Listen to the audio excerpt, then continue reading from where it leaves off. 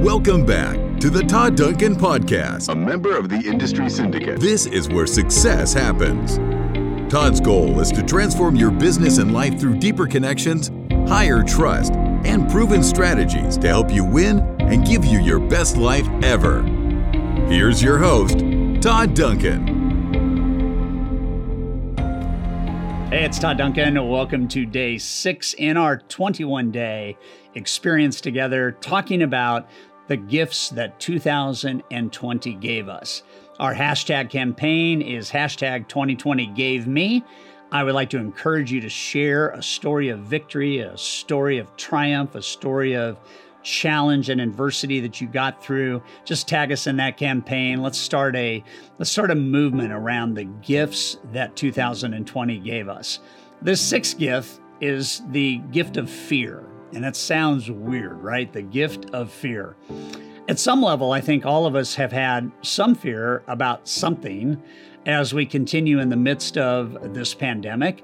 I've had fear around a lot of things. I've had fear around family. I've had fear around progress. I've had fear around just health and environment. I've had fear for friends and not fear in necessarily the paralytic kind of way, but just fear. I mean, there's a lot of things that happened in 2020, and I think that will continue to happen in 2021 that at some level are giving us this gift of fear.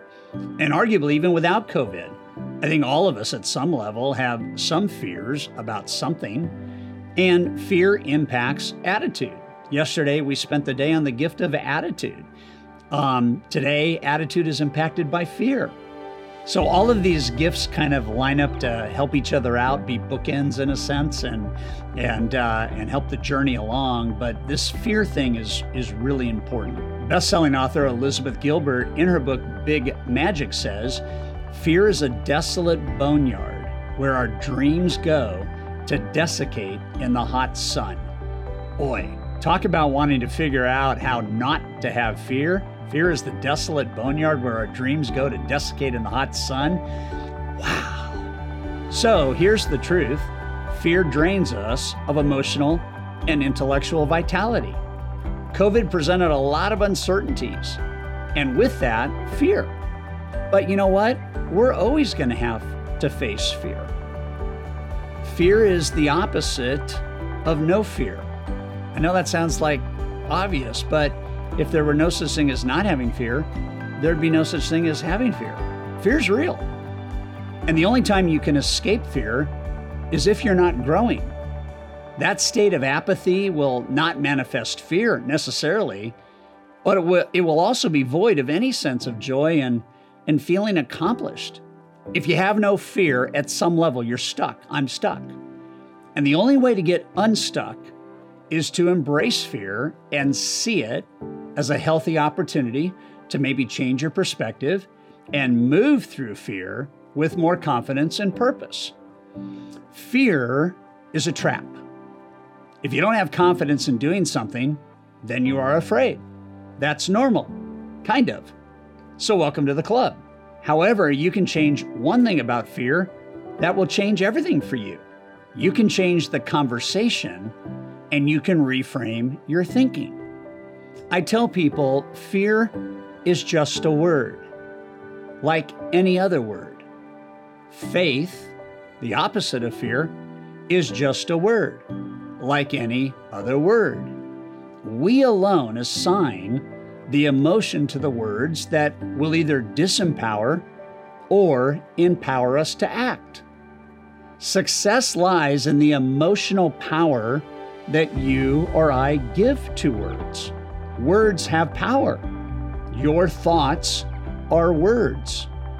Your prayers, your internal conversation and ideas and discussions and movies you play in your head with words can be either fearful or reassuring. And if you can be more intentional about selecting the right words, you can be more purposeful about advancing in moments where it feels like you should be retreating. So what if you changed the conversation in your own brain. I mean, what if you chose to assign a different emotion to a word? I'll give you a simple example that happened to me last year. I was in Australia and I was about ready to speak to 4,000 real estate agents in a couple of days. And at the last minute, I got a message from the event promoter that they had switched the configuration from a standard stage where I'm on stage facing an audience to a stage now flanked on all four sides by an audience. So I had never spoken to a group of people this way. I'm in the middle and I essentially have four audiences. I'd never been in the round, or in this case, the square, so to speak. So I felt a level of fear creeping in. But I also know I alone will decide what emotion I will assign to that fear. So what I did is I called my speaking coach in the States a couple days before the presentation. I told him the situation, and he coached me on how to speak in this new, unfamiliar venue. I visualized what this would look and feel like. I went through what is called the 4 corners strategy, and he taught me this, which is how I would deliver the presentation. I saw the 4 different audiences flanking each straight edge of the stage as a normal audience, the way I would usually present. And by the time I'd gone through all of this, my fear was actually transformed into faith. All I had to do was follow the 4 corners strategy and go to this part, and then go to this part, go back to this part, go over here, and each time face that audience, which would be 1/4 of the total audience, because I had 4 little mini audiences. But I had faith. I could do this, right? I just had to isolate and focus in on the audience I would be speaking to in those moments before I went to the next audience. Faith is confidence that your action's going to work. Faith trumps fear. We must feed our faith, and we must starve our fears. Traditionally, the acrostic for fear is false expectations appearing real. Each of these 4 words having the first letter spell fear. What if we played around with this to move from fear to faith? What if instead we thought about a positive association? Same word fear, but now the letters stand for face everything and rise. Did you feel that way getting through some of the tough times last year? Have you already felt some of that getting through times this year? Same word, different emotion. Or what if we really got our arms around this, and how about the same word fear, and now it is feeling excited and ready? Same word, different emotion. By the time I got introduced to those 4,000 real estate agents, I was feeling excited and ready and had one of the best speeches of my life ever.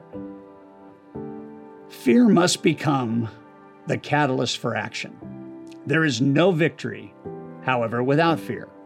If there were no fear, we'd all be pathetically happy, perfect, boring, void of great stories of overcoming the odds and achieving victory.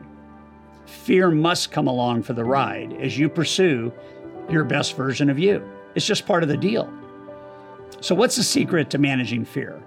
It's to get moving, to do it now, to do it afraid. I remember a conversation I had with Les Brown, one of the greatest motivators of all time, still is. He said the key to success is to leap and grow your wings on the way down. Profound. We waste precious lifeblood making up stories of the things that could go wrong.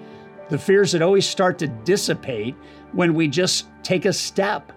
And what we think about and what we fear rarely comes to fruition. In fact, I would argue doing it afraid is better than not doing it at all. I remember a conversation with Laura Klock. You probably don't know Laura unless you're a motorcycle bagger.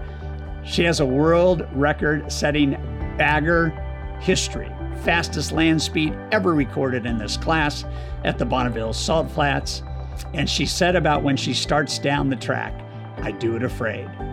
There are no records if you're not a little or a lot scared. I mean, fear usually shows up in the ratio to the dream and the vision. The bigger, chances are there'll be more fear. Stay with me on this. So here's 2 big lessons. 2 big lessons. Lesson 1, do not give your power away to an event for which the outcome has not yet been determined. Don't go to the future and paint a picture that isn't real before you ever take the action. Salespeople cannot go to a sales call and see it not working out and then be prepared to be excited to take action based on that visual. Don't give your power away to any event for which the outcome has not been determined. And lesson 2, I love this. The less you fight your fear, the less it fights back. Action is the great lesson teacher there is. Every action will always do one of two things: move you forward or teach you a lesson, or both. And therein lies the victory. Here's the question for today. Where are you procrastinating because of fear? And what steps will you take today to move to action?